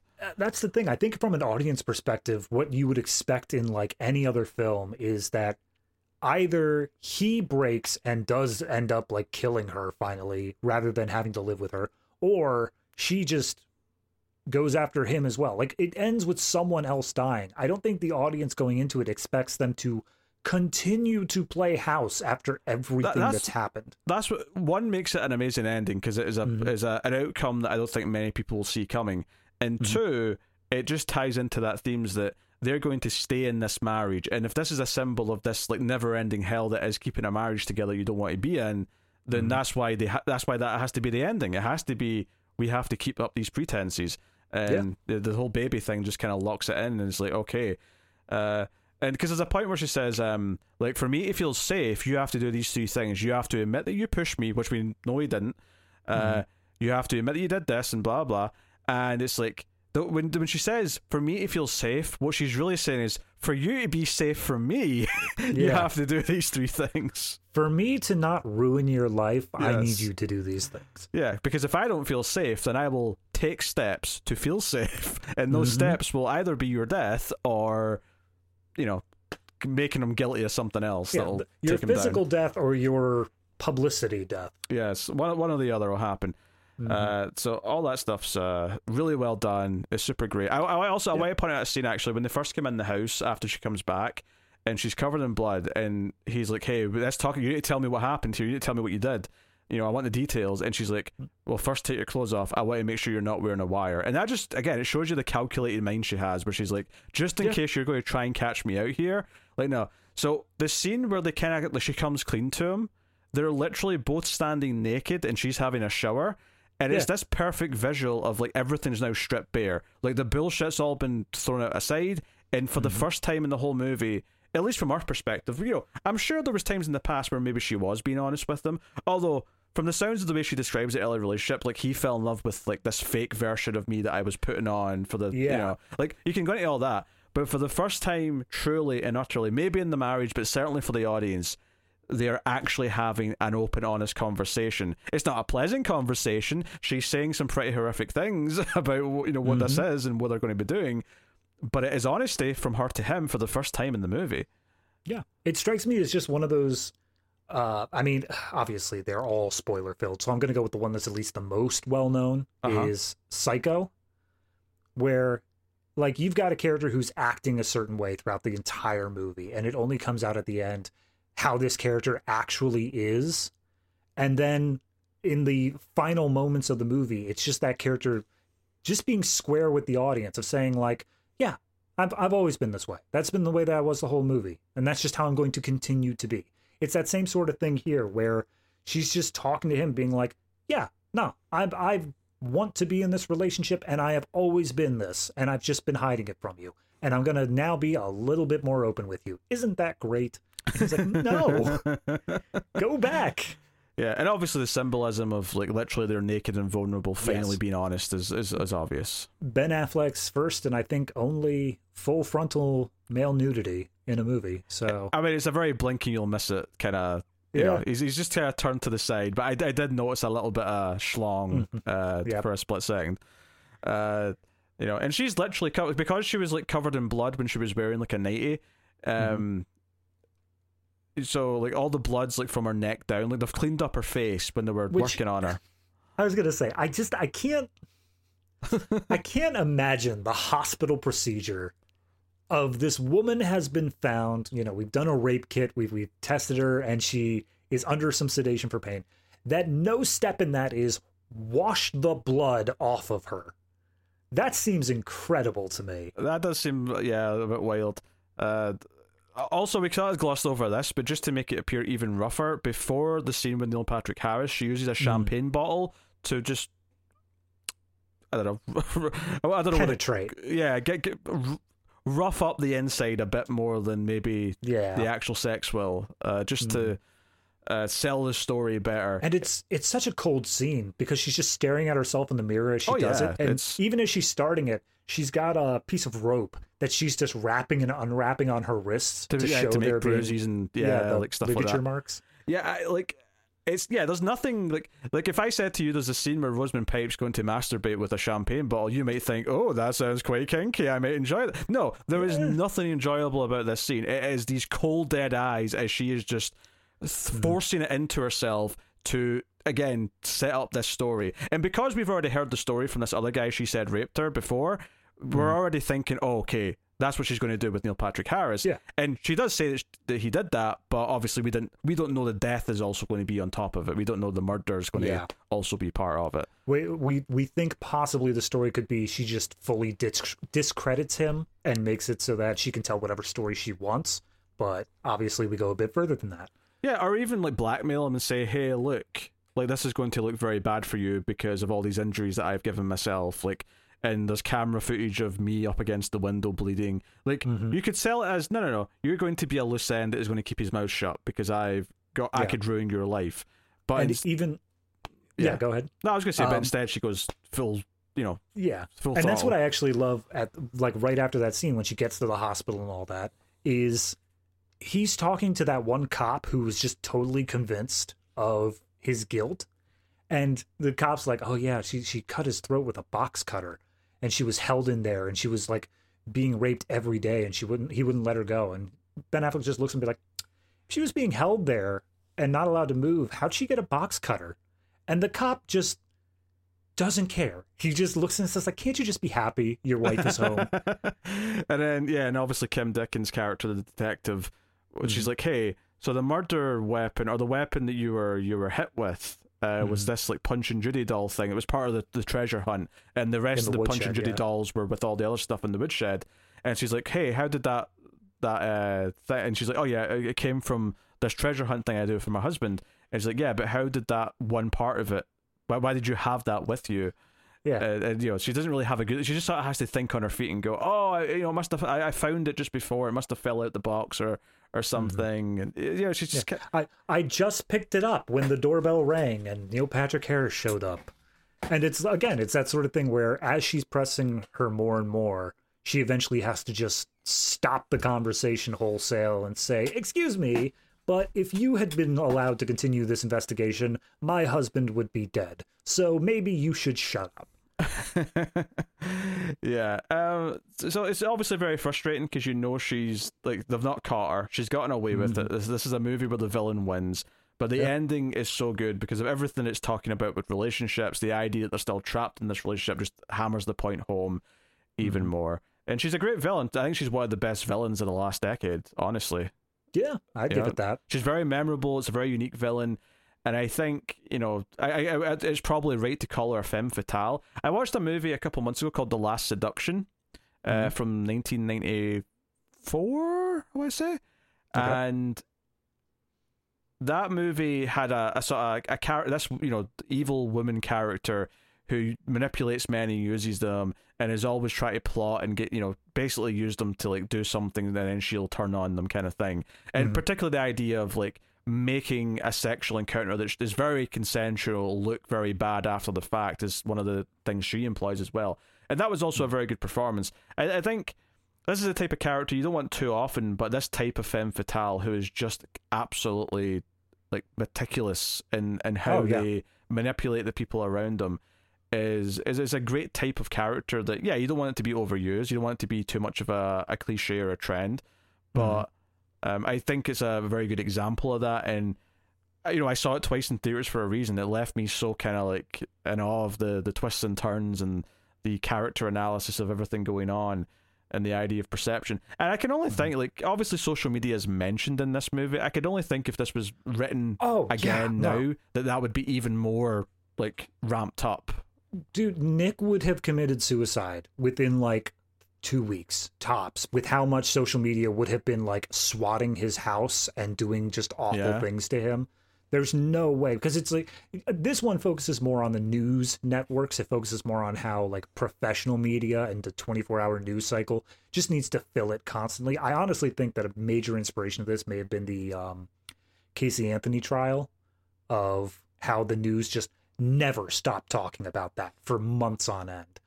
But if social media were involved in this, I think that it's an interesting idea for the direction it could go, it could definitely go into this whole other realm of the court of public opinion, but like where public opinion actually, it basically would just be a movie on the idea of canceling, like cancel culture and stuff like that, and whether or not it's fair or not. But admittedly, I think that takes it into account a different topic that this movie's not actually tackling, and that plus the fact that it's a whole extra layer to have to tackle is probably why they chose not to focus on it. And I say I really mean the writer, because I assume this is faithful enough to the book that it's the book that chose not to delve into that as much. Yeah, probably not. I mean, I don't even know when the book was actually published. It might have been before social media really took off. Maybe, yeah. It's possible it just comes from that time. 2012. So no, still pretty active. Like Twitter and Facebook were both pretty big then already.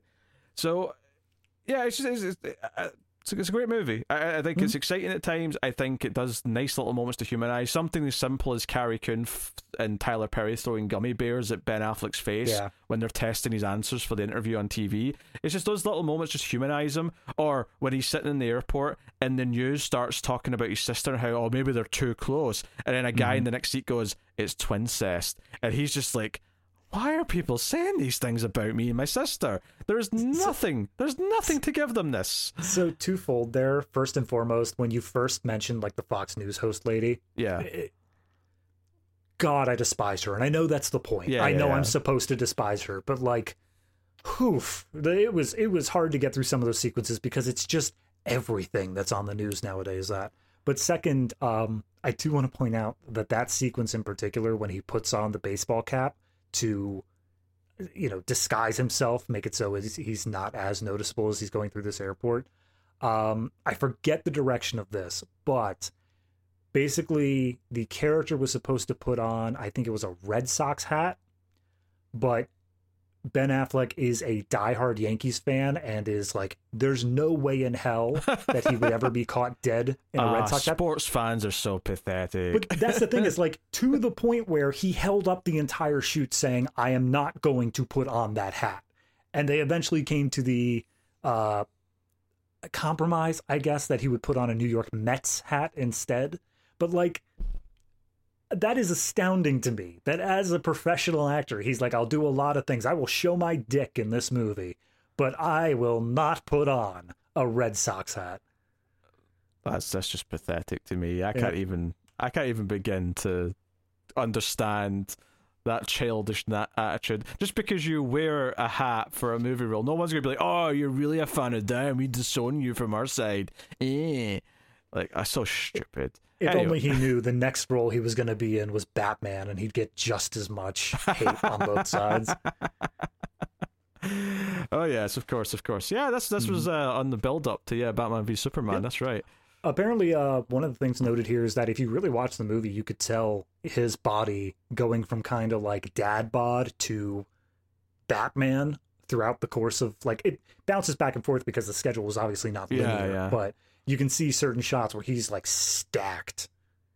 That makes sense. He had to train for a while, I imagine, to get his physique in Batman mode. Yep. After all, excellent movie. I think it's thrilling. It's got twists. It's got turns. It's got likable characters that you want to see succeed. Even characters you don't necessarily know from the get-go that you're going to like, but ultimately you understand them better as time goes on, and it's saying a lot about relationships, and as you say, perception, and the writing of the story that people understand, and the fact that she comes from like this weird, like, specific background where her childhood was turned into a fictional story that everyone then expects that fictional character from her, and how that's kind of helped warp her mind. Which, even though social media is not brought up a lot in this, you could equally or easily turn that into, this is a commentary on, if you put your child's like life into the public, say on social media, and document it heavily, and everyone feels that they know your kid, then maybe that kid might end up having some weird issues with the expectations that people around them will have of them.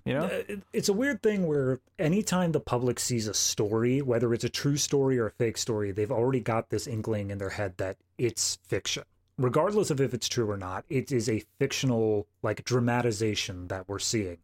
And I think that just furthers this sort of thing where, the Amazing Amy stories, the books that were theoretically based off of her, have kind of just poisoned her mind into saying that her whole life just needs to be this incredible story. And so she's willing to take this like horrible stuff she does, but she gives it this sort of spin of a good beginning, middle, and end, a good motive, a good everything else, to the point where when it does hit the public, they're all still treating it like it is this just story being told rather than the lives of these people being ruined because of it. Yeah. Because at one point, I think it's especially when they go after Carrie Coon, like they come and arrest her for questioning because all the stuff was in her tool shed. You're like, oh, this is bullshit. She is like, even if Ben Affleck's a bit of a dick for having an affair and all that, like she is completely innocent. Like, no, you're ruining an innocent person's life now. And it doesn't come up often, but there is just one notable line, which I think Amy is thinking about the whole, well, maybe not the whole time, but certainly when she's decided to come back. But Tyler Perez is leaving saying, hey, you know what? Like, your bar's going to be like a hotspot now because it's your place and you're in the news, and you're going to make a book deal. There'll probably be a movie made, and you're going to be very well off. You should probably thank her.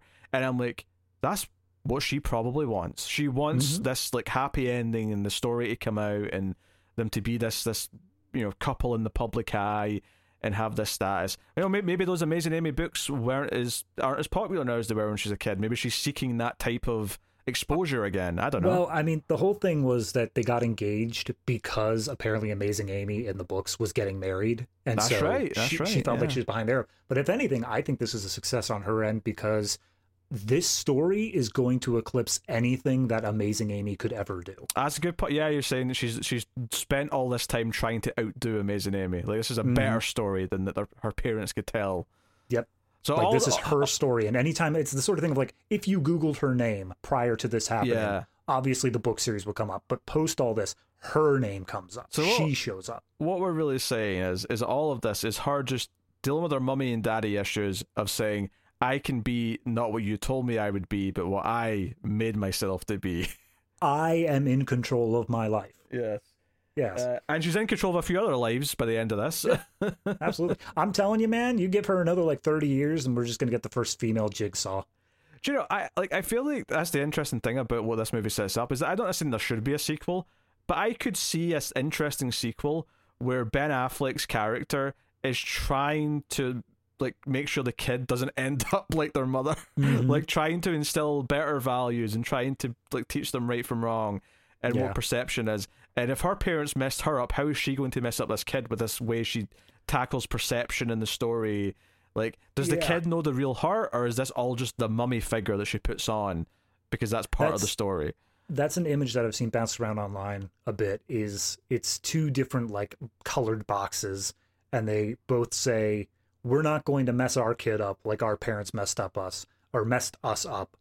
And then you see the kid, who's obviously the merger of the two, and it's just labeled with a whole new kind of messed up.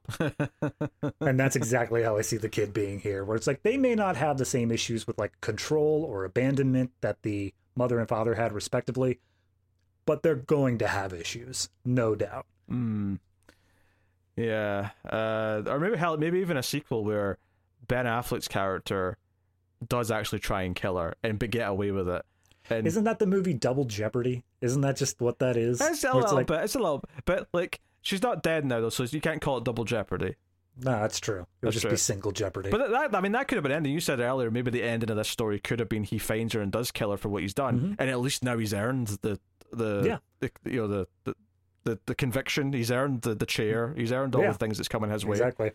Or even then, possibly like, because it doesn't make sense from the way that the story was built to the public, maybe nobody thinks he actually did it. And he's able to like get away with it. Yeah, so many possibilities. Now, again, I'm not actually saying I want a sequel. This is a full form movie with a narrative point. It makes its point. It is a full meal that feels fulfilling and has worked now on a few different repeat viewings. So it's a great movie. So that is Gone Girl. I guess it's time to rate it. David, what are you rating Gone Girl? I'm looking at the Fincher's ratings that I've already handed out. Obviously, I don't know what I'm going to / already gave the killer, but I think that this one feels like an 8.5 for me. I think that I like The Social Network. I like Seven. I like Fight Club. Just that little bit extra more. Give it that extra half point. But this feels on the same par to me as what I gave Zodiac. It feels like something that is a very engaging watch. It's something I can go back to over and over again. I do think there are just a couple things missing from it that keep it from being like a masterpiece. It doesn't feel like it's quite earned that status, as evident by, I don't think I've really heard many people talk about this movie within even the last like 5 years. It doesn't really seem to come up in conversation. But it does solidly earn its 8.5. It's very well done.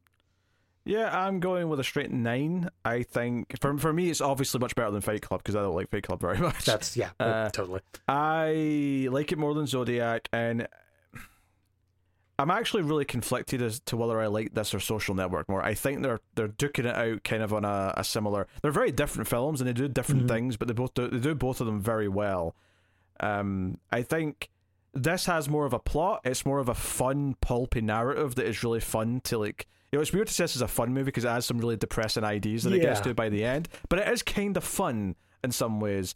Whereas Social Network is a more, down to earth, well, kind of. It's about people. It's about relationships and interactions in a way that's not as dramatic and there's been a murder kind of thing that this movie is. So I'm not going to say which one I prefer. But I'm saying this is a 9, and that's also what I gave Social Network. So, so I guess I'm saying at least so far, and not having seen The Killer yet, even though time travel wise we did do it last week. It was so awful. But at least for me so far, this is my top 3 of Fincher based on like the ratings I've given. So, very very good. So, and of course, I believe we can agree it makes the cut. It does make the cut. Yes. Absolutely. I have no problem with that. Yeah. Yeah, okay. Well, there you go. So we have one more Fincher movie left. We have one last... right, and it's the only one outside of The Killer, obviously, because it's not out yet, that I have not seen, and that is Mank, which came out during the pandemic. It was a straight-to-Netflix black and white movie, and I'm looking forward to seeing it finally. I just never got around to it, so... Yeah. We'll see how it is. But that is coming next week. And of course, you can support all the content over at patreon.com/MailFuzzTV. And importantly, there's 2 bonus things you get from us every month, specifically from the Collector's Cut. At the $3 tier and up, it used to be a bonus episode, but starting next month, it's going to be the Criterion Cut, which is our show where we review a movie from the Criterion Collection. And at the $5 tier and up, the complete opposite of that show is Extra Reels, which is where we review some of the worst movies ever made. Some of which are hopefully going to be fun because they're so bad, but that's not always the case. Thanks, Tara. Thanks for that. So, yes, go check out all that stuff. Plus, there's bonuses for other stuff, other movie podcasts, and the TV stuff that I do. So, go and check out all that. But that is the show, so thank you very much for joining us. You can also support everything for free by simply liking on YouTube or rating the podcast if you're listening on iTunes or wherever. Give us 5 stars. All of that does help out a lot. So thank you very much for joining us. We appreciate it. Keep watching movies. And I don't know what to quote from this. I'm